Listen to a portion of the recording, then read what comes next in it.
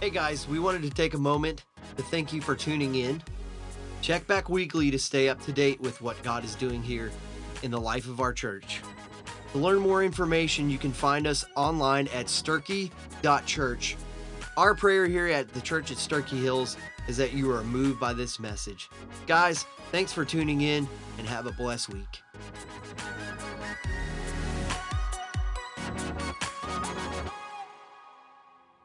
Well, amen. If you got your Bible or your device this morning, you can open to John chapter 4 as we continue to journey through this amazing gospel according to John. And today we're going to talk about a controversial subject, something that all of us probably have asked questions about. And I titled the message, Ultimate Healing. And so here's my question. Have you ever found yourself in a place, maybe personally for yourself, or maybe somebody that you care about, or even somebody in your circle that was suffering, hurting, struggling, in need of a move bigger than who we are? Some outside source, some miracle, a healing. If you've ever had that, I want you to raise your hand. Have you ever had that in your life? See, it touches all of us. All of us have prayed for somebody. Certainly we should have. If you haven't and you claim Christianity, you're a loser. You are not much of a Christian if you've never prayed for yourself or anybody else, because it's part of who we are in our relationship with God, where we can cry out to God and trust Him. And here's the thing. Sometimes people say, why does God not always answer our prayers? God does always answer our prayers. I want you to know something. Every prayer you whisper or think toward God in faith, He hears. And He always answers, all of them. He either answers yes, and He does what you've asked. He says, no, that's not in alignment with my will, and it's not best for you or my kingdom. Or thirdly, not now. And it's okay in knowing that. Just we can trust Him with that. Well, today we're going to see a story where a miracle happens, man, a healing miracle. And it's beautiful to watch. And we're going to learn, we're going to pick out about 4 things about this story to help us in our faith. And then we're going to wrap it up about how we move forward understanding faith, prayer, and God's ultimate healing. So number 1, in John chapter 4, beginning in verse 46, I call know the right source of healing. It's important that you know, K-N-O-W, you have a knowledge and awareness of the right source of healing. Okay? It says in verse 46, now He, Jesus, came again to Cana in Galilee, where He had made the water wine in Capernaum. There was a certain royal official whose son was sick, and when he heard that Jesus had come back from Judea to Galilee, he went to Him. And so here's the story. You remember as we've journeyed through this book, the first great miracle of Jesus, He goes to a wedding, and they're out of wine, and He goes down to the water, and He converts. Well, He doesn't go to the water. He sent His disciples because Jesus' mother said, do whatever He said. And so He goes down, and they gather this water, and somewhere between them gathering it and walking it back up to the wedding, the water had converted to wine. And we don't know what that was. We know it was supernatural, change, transformed in the fraction of a second, because it was a God thing that He did. Now, everybody you know would have been talking about, hey, have you heard about this dude named Jesus? I mean, he showed up at the wedding, and I mean, I know you weren't there, and you can think that I'd been hitting the old stuff. That I was wasted. Maybe I missed it, but I'm telling you, man, Jesus converted water to wine. So there's a reputation stirring about this guy named Jesus. Now, Jesus has left, and He's gone, and He's been doing other things. He's been proclaiming who He is. He's picked His disciples, got His disciples more in line with who He is. He's doing a thing, and now He goes back. Okay, and so now there's a reputation. Well, He shows up, and the Bible says that there is a royal official. Now, when you do the research on the wording for the royal official, this man was a man of much means. This man was a man of much wealth. This man had access to the greatest medical procedures, processes, and knowledge that the world then had to offer. Nothing like now, but they had medical knowledge. They had doctors. Luke was a doctor. So they were there, and he had access to all that. He had money. As we read the text, we'll find out that he actually has slaves who meet him to tell him about what has happened. So this guy was a man of much means, but something happens, man. You can have everything the world has to offer. You can have wealth and reputation and popularity and prestige. You can have everything that the world throws at us. But listen, when you have somebody close to you that's sick, it's a game changer. And let me just amplify it. It says he had a son that was sick. If you have a little boy, or if you have a little girl, or if you have a little grandson, or you have a little granddaughter, the world changes when they get sick. You would take their sickness on yourself so you wouldn't watch them suffer. Who's had a child that's sick and you would be willing to take their sickness? I don't get that. I'm a terrible sick person. I'm a weenie when it comes to being sick. And it kind of comes with being dudes. That's why we don't have babies. Procreation would have ceased after the garden, okay? Because we don't do suffering well. Guys don't, and I'm chief among them. And even though that's real, when Caitlin and Kelsey were little, or even now if they're hurting, my goodness. Juliana and Judson, my grandchildren, if they're sick, we would take that on ourselves to prevent that. We would do anything possible. Well, here's where this man is. He has exhausted all of his means, all measures, and now he remembers, man, there was this guy who turned water into wine, and I just heard he's back in town. So I'm going to leave my home. Now, geographically, this man, this royal official, left his sick, dying son. That's what we'll find out. He was dying. And he goes 20 miles to where Jesus is going to show up because he's looking for a healing. He's looking for something different. He's looking for a miracle. And so he goes to him. Now, the point number one is this: to know the right source of our healing. It's important that we take it to the right place. Now, let me just go ahead and tell you, if you're sick now, if you've got a hurt now that needs healed, if somebody in your circle, somebody you love, needs healing, Jesus is still the miracle-making great physician. Amen? That hasn't changed. The fact that it's 2,000 years post-Jesus incarnated, walking on this earth, Jesus is still the miracle maker. And he is the right source of healing. And he is. Now, let's keep moving forward. Number two, we need to demonstrate the right attitude for healing. Now, watch what the proper posture or attitude is about asking for a miracle, asking for healing. It says in the second part of verse 47, it says he went to him and begged him to come down and heal his son who was about to die. That's the proper attitude. You see, we live in a world that wants to claim, proclaim, call out, take what's mine. We live in a world that's presumptuous upon God, that we should get what we want because we are your children and you can do anything, therefore you need to be my genie in a bottle. That's not the right attitude for healing. The right attitude is when we humbly, you see, this man was a man of much means. This was a royal official. He's not used to this position. He's not used to this attitude of begging for anything, but he's got a sick and dying son. And man, he's ready to beg. He's exhausted everything that his possessions will allow him, and he got nothing. And so now he comes to Jesus to beg of him. So Jesus said to him, "Unless you people see signs and wonders, you will never believe." You see, when you read commentaries about this, it opens up a little bit to help us understand what he means. In the Greek, the word, when it says, "unless you people," some translations just say you. And you think, well, he's just blistering this guy, man. And he traveled 20 miles probably on a horse because he knew Jesus was the guy. He believed the testimonies of the other miracle he had done. And Jesus is going to drop the hammer on him like that. Well, when you look at it in the Greek, it's a plural. It's plural, a plural pronoun. And so what most people suggest it means is that this royal official, everybody knew he had a sick son. And everybody knew about Jesus who converted the water.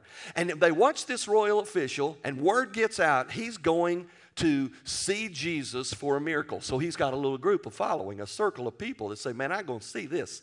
I want to see this miracle. And Jesus kind of blisters the circle he's riding with. He says, listen, unless you people see signs and wonders, you will never believe. But then out of this circle that Jesus kind of hammers, this man, this royal official, the one who had the things the world had to offer, verse 49, Jesus identifies the heart of who he was, the attitude about a healing. And listen to what he says. The official says, sir, come down before my child dies. He says, Jesus, I know we are a people who seek signs and wonders. We're of little faith. We don't believe well. But I'm telling you right now, I got a son, and he's about to die. And if you'll just come down there with me, he won't die. I believe that much about you. It's all I've got. He's not searching for God. He's not, dedicated to Jesus. He just knows there's something different about Jesus, and he knows he has a need that this world cannot solve, and so he has the right attitude toward Jesus. And that is how we are supposed to be. Number 3, we need to develop the right faith about healing. We need to develop the right faith about healing. So listen what happens in verse 50 as the story continues. It says, so Jesus told this royal official, he says, you can go home. Your son will live. And the man believed, listen, the word that Jesus spoke to him, and he set off for home. All right? Now it says in verse 51, while he was on his way down, his slaves met him and told him that his son was going to live. So he asked them the time when his condition began to improve, and they told him yesterday about 1 o'clock in the afternoon, the fever left him. Now, if you track this on a timeline, you look at the clock and you watch his schedule, yesterday at 1 o'clock was when Jesus spoke to him. Based on his travels, yesterday at 1 o'clock was when Jesus said, you can go on home. Your little boy's going to live. Now, I want you to learn something. I want you to see something about Jesus right here. The word coming from God, who is Jesus is God, the word of God changes things from a distance. You see, Jesus didn't need to physically pick this little boy up and hug him and speak to him, because proximity is no thing for God. You see, God is outside space and time. And even though Jesus was God in the flesh, while being all man, he was never less God. And while being all God, he was never less man. But in this moment, he could heal at a distance. Now that is understanding, developing a proper faith about healing. This man didn't see the little boy. This man didn't pick up his cell phone, FaceTime him. Hey, buddy boy, how you feeling? That's what I call Judson, buddy boy. Now he starts calling me buddy boy. My grandson he'll say, hey, buddy boy. He didn't have the privilege and the instruments and the technology to say, hey, buddy boy, you feeling better? He took Jesus at his word. He took the word of God and moved and commanded his feet and his life to respond simply to the word of God. And that's what we're supposed to do. That's the right attitude, the right understanding of, and the right development of our faith toward a healing. And that is we just simply trust God at his word. So the man believed the word and he began to journey back. Now, why? Why did he believe in the word? How can you place your faith in an expression? Your son's going to be fine. You can go on home. Who lives by that?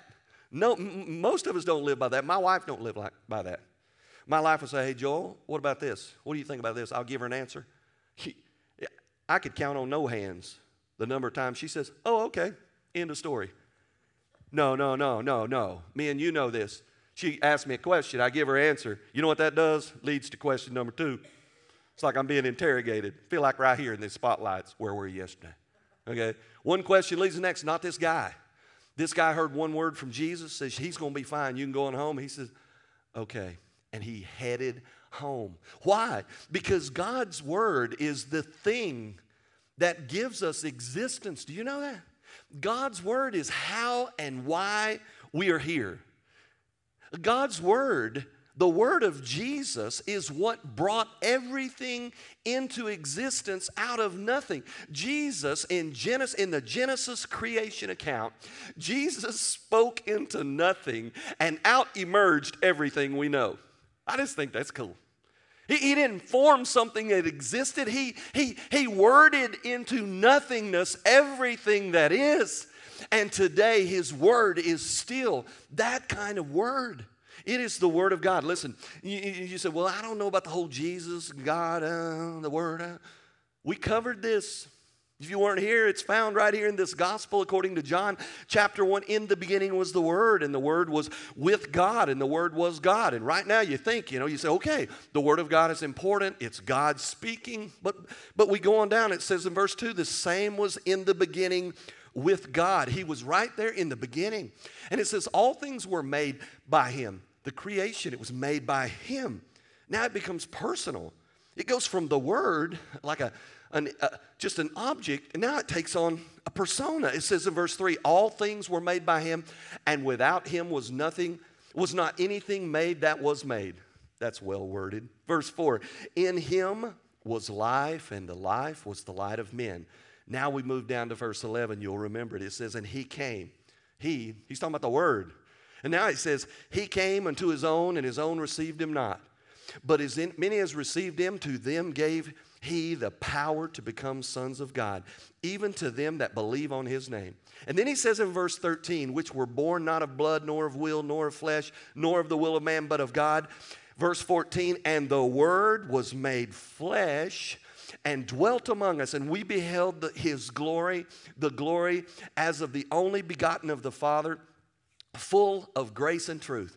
The Word is God. The Word is God made incarnate, flesh in Jesus. Jesus is God's Word. And so all of these points, man, it all rolls back to the one man whose name is Jesus, who is God. So listen, when you're needing a healing, it's all about getting your business right with Jesus. Amen? Now does it mean we say, well, I'm not going to the doctor. I'm trusting Jesus. Well, that's foolish. Jesus has given us doctors. Jesus has given us wisdom. Jesus has given us knowledge and understanding and the ability to develop medical practices that He uses for healing. And so we know we go to doctors, but we lean on Jesus, and it's good. We got doctors and pharmacists in our midst today, this morning, sitting right up here in the front, just saying.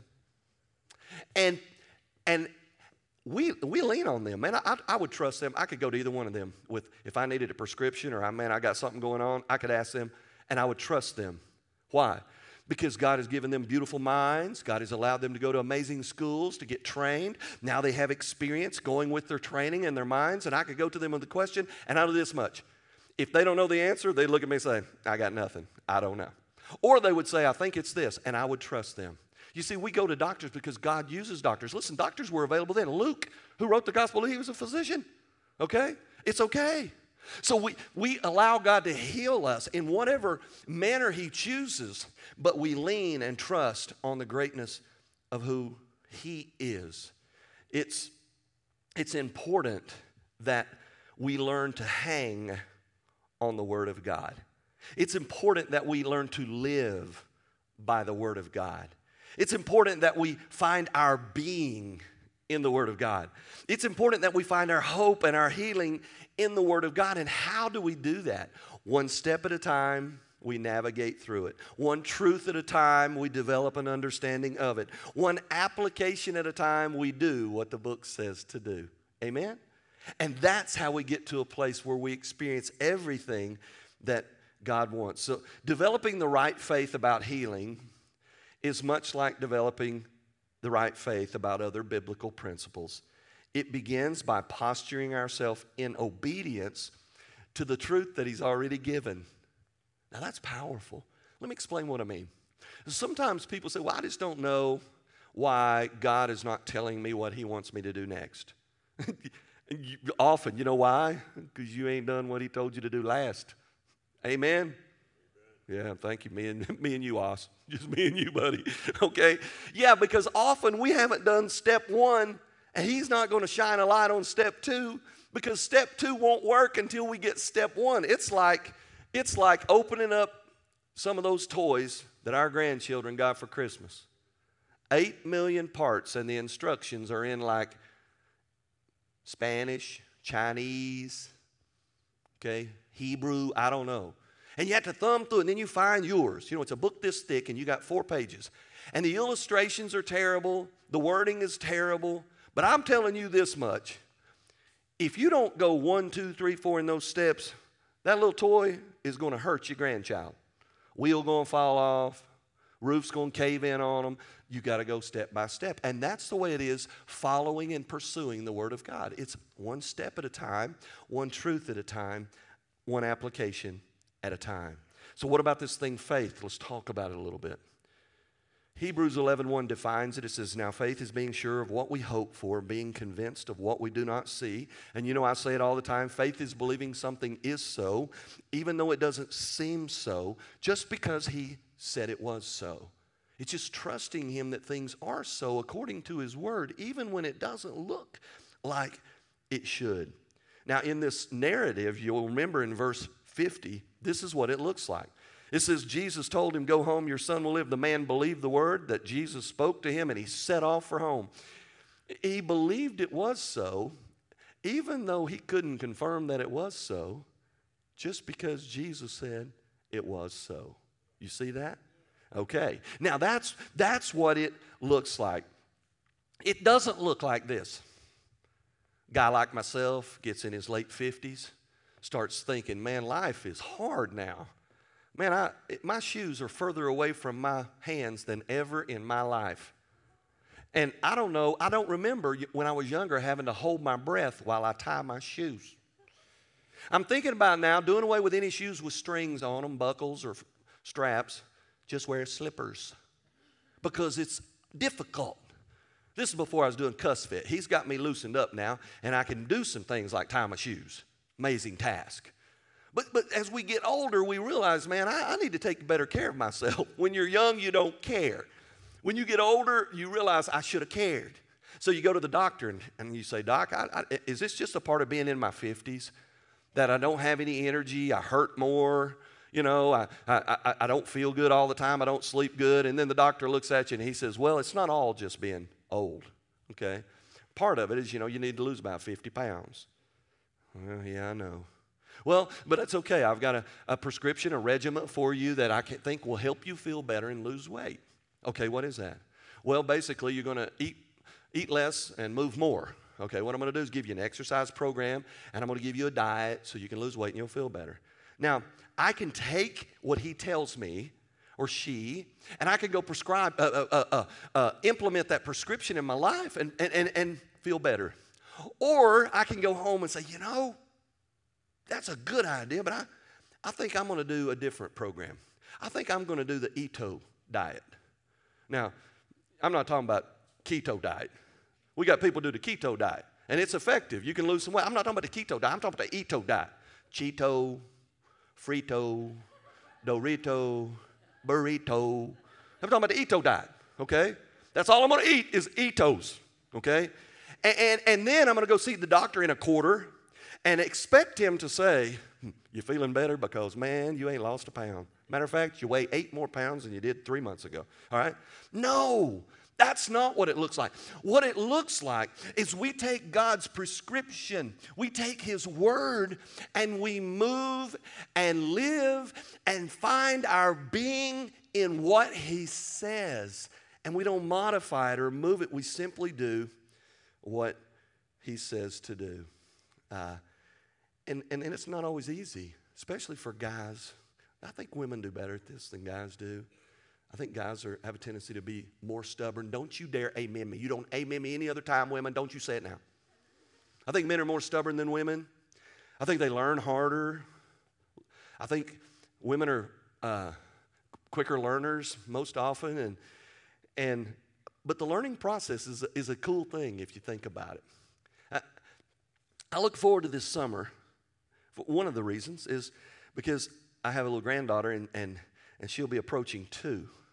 And I look forward to standing in the water in the shallow end and putting her little beautiful self on the side and say, hey, jump to Pawpaw. And watching her go, no. Oh, come on. Pawpaw loves you. She knows that. Pawpaw won't let anything happen to you. She knows that. Pawpaw will catch you. You can trust Pawpaw. Jump to Pawpaw. So then I'll have to say, Kendra, watch her. Watch Judson. Judson dive off a diving board right on top of me. Okay, he's 4. All right? The process of learning to trust is really an amazing thing. And just like the kid standing on the side of the pool, jumping to his pawpaw, Jesus saying, you can come on in. You can jump to me. You trust me, don't you? I've demonstrated that you can. I'm trustworthy. You can jump to me. I won't let anything bad happen to you. And he's just waiting for some of us just jump on in. Amen? That's what a faith journey begins to look like. One step at a time, one truth at a time, one application at a time. Number 4, we've got to learn to trust in the right objective of healing. Now, this is where sometimes we get off the bus. This is where sometimes we don't really like the answer to the question when it comes to healing. We've got to learn to trust in the right objective of healing. Listen at verse 53. It says, then the father realized that it was the very time Jesus had said to him, your son will live, and he himself believed, here it is, along with his entire household. Jesus did this as his second miraculous sign when he returned from Judea to Galilee. You see, God is not like us. His objective, his goal, and his end game is often different than ours. When we desire a healing for ourselves or someone that we love, our goal, our objective, our end game is to experience healing. It's a personal, temporal result that we're after. Let me tell you something about Jesus. Jesus heals, but Jesus' end game, his goal, and his objective is not to develop people who will believe that Jesus can perform a miracle. It's to develop a people who walk and live in the miracle of Jesus. Now that's what it is. To understand that there's a greater miracle than a temporal healing. And we're going to talk about that as we close here in just a second. Jesus has an objective that's deeper and richer and fuller and greater. His objective is to have a relationship with you and those in your circle. His objective is not just to make believers in miracles, but to make believers in Jesus. His desire is to make saved people out of lost people. That's his goal. That's why he went to the cross. That's why he came, not to demonstrate his ability to perform great miracles and feats and signs and wonders. Jesus came to do the greatest miracle, and that is to save lost people. His objective is to make a permanent and eternal impact on all people. The miracles and the healings we seek, they're just temporal. And so, let's finish up. What do we do? So what does this mean for you? What does this mean for me? When I'm sick, when you're sick, when I have a sick child or grandchild, when I have a mother or father who's sick, what does this mean for us? Does it mean that Jesus, if we pray and give it to Jesus, he will always heal? There are those who would try to convince you that if you have enough faith, Jesus is your genie. He will do what you want because of your faith. That's not true. Will Jesus always heal? Yes, he will. But not always on this side and in this life. Sometimes Jesus heals us only when we go to the next life. That's hard truth, but it's truth. How do I know that God doesn't always heal everybody who has enough faith? Because everybody who was alive about 110 years ago ain't here anymore. You know? They all die. Regardless of the level of mustard seed faith, they died. And look at your neighbor and say, you will too. What's important is that we give ourselves, yield ourselves, place ourselves in Jesus, because our ultimate healing comes on the other side. Often people get confused about this because we want miracles. Jesus still performs miracles. It's every day. We've got people in our church that God has healed. My wife had colon cancer 17 years ago, I think it was. Is that right, Kendra? And she's been healed for 17 years. I had a chronic back issue that God has healed me from. So bad. I told you I was a terrible sufferer. This is how bad I am when I was suffering. It was hurting so bad. It was in the winter. I went out and laid in the front yard in my underwear. I didn't live in a subdivision. It was okay. You can do that if you don't live in a subdivision. I don't recommend it. Don't try this at home. I laid in my underwear in the cold grass trying to shock my back. And I cried out to God, God, if this is what you've got for me, please take me home. I cannot handle it, okay? It was excruciating, but God has healed my back, okay? God still performs miracles. But he does not perform miracles on demand, and his timing is not always your timing.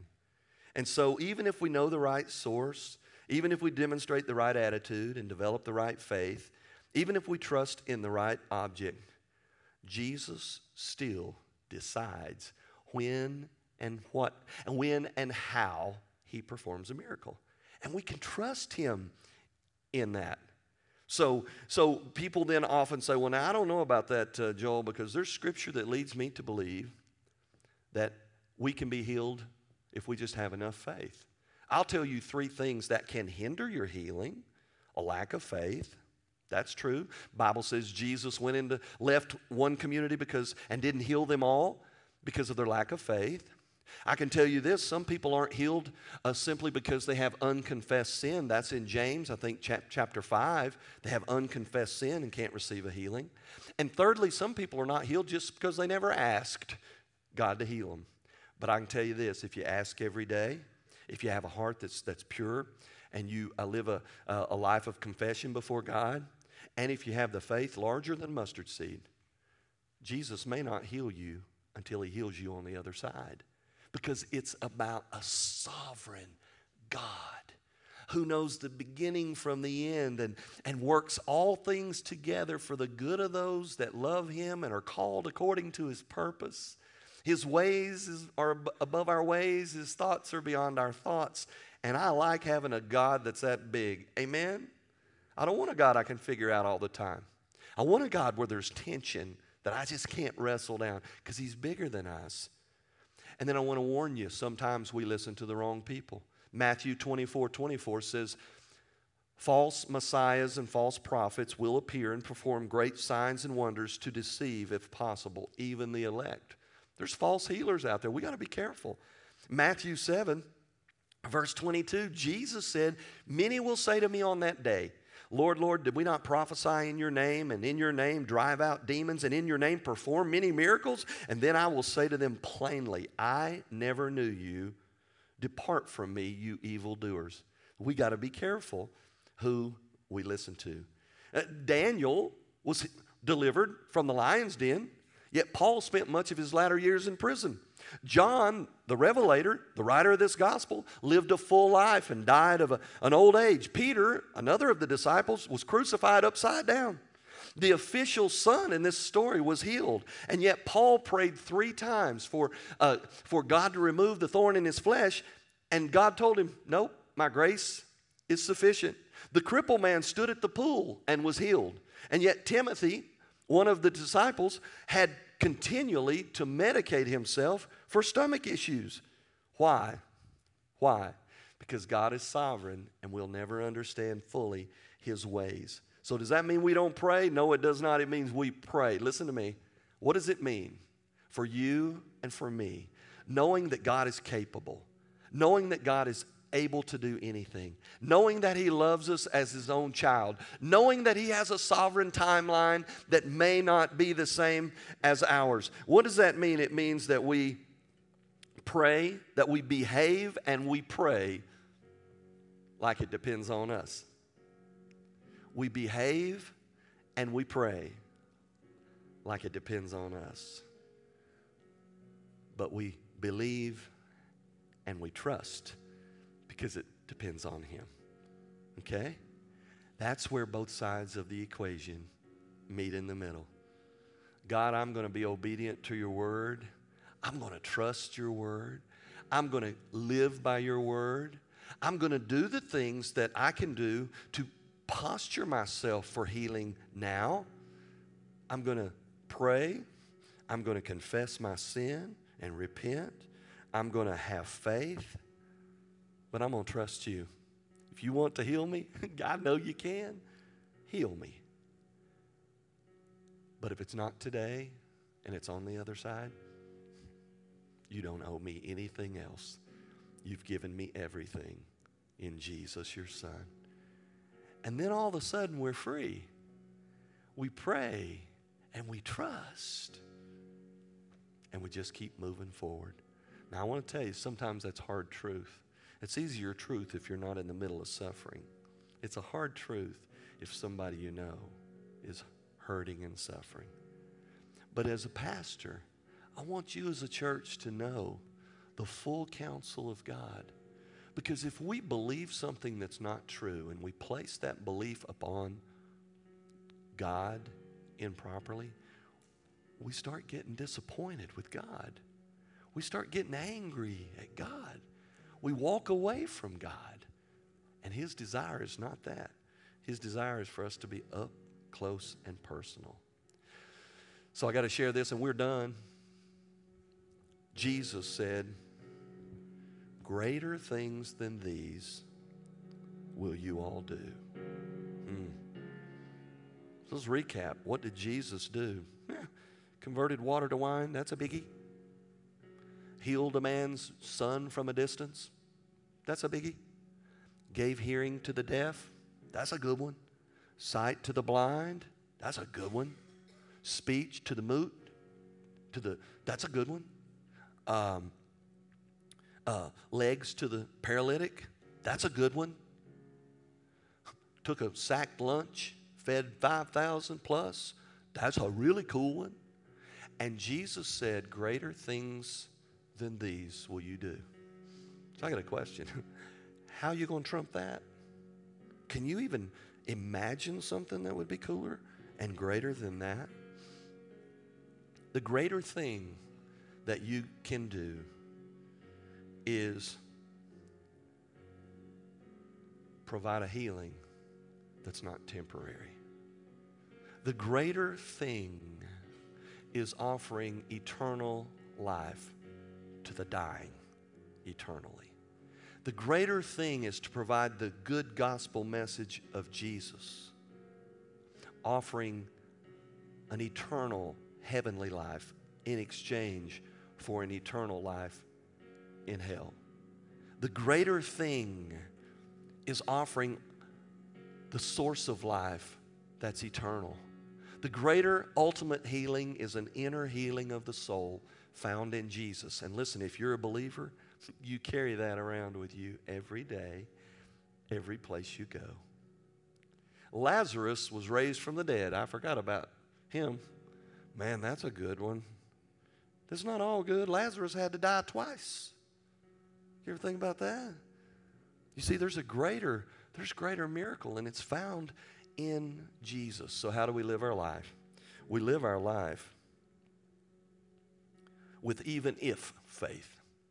Even if faith. If you read Habakkuk chapter 3, you find a man who is in war, under siege.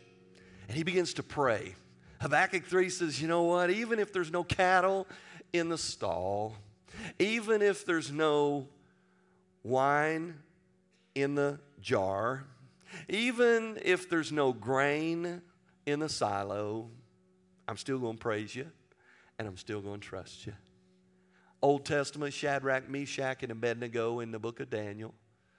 Nebuchadnezzar's going to throw them in the furnace unless they worship him. And they said, listen, even if. They said, our God will deliver us. But even if he doesn't, we're not going to bow down and worship you. It's an even if faith. So I want you to bow your heads and close your eyes, and we're done. I want you to know today God is a healer, still performs miracles, and he loves you. Whether you're lost or saved, whether you're a child of God adopted into his kingdom through Jesus, or whether you're outside and you're just observing it from a distance, he loves you right where you are. But he loves you way too much to leave you right there.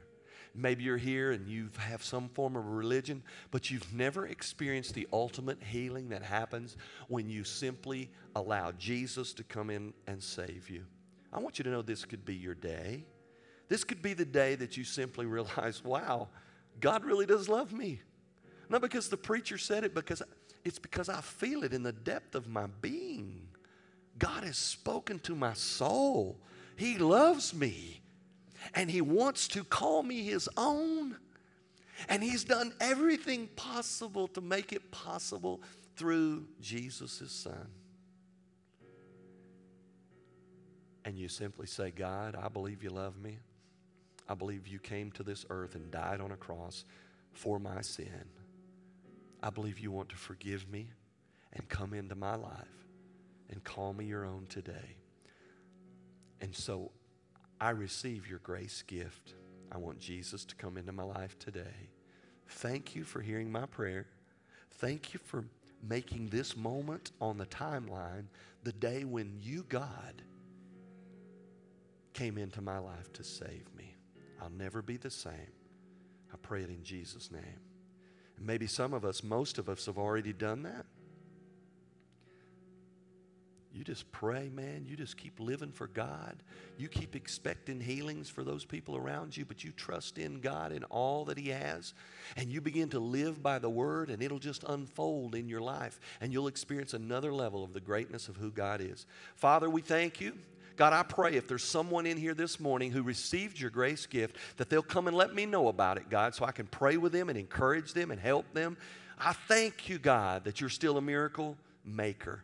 I thank you that you're still performing the greatest miracle. You're rescuing souls from bondage to the enemy and delivering them into an eternal purpose in your kingdom. Wow, that's the greatest of all miracles, and we give you praise for it in Jesus' name. Amen.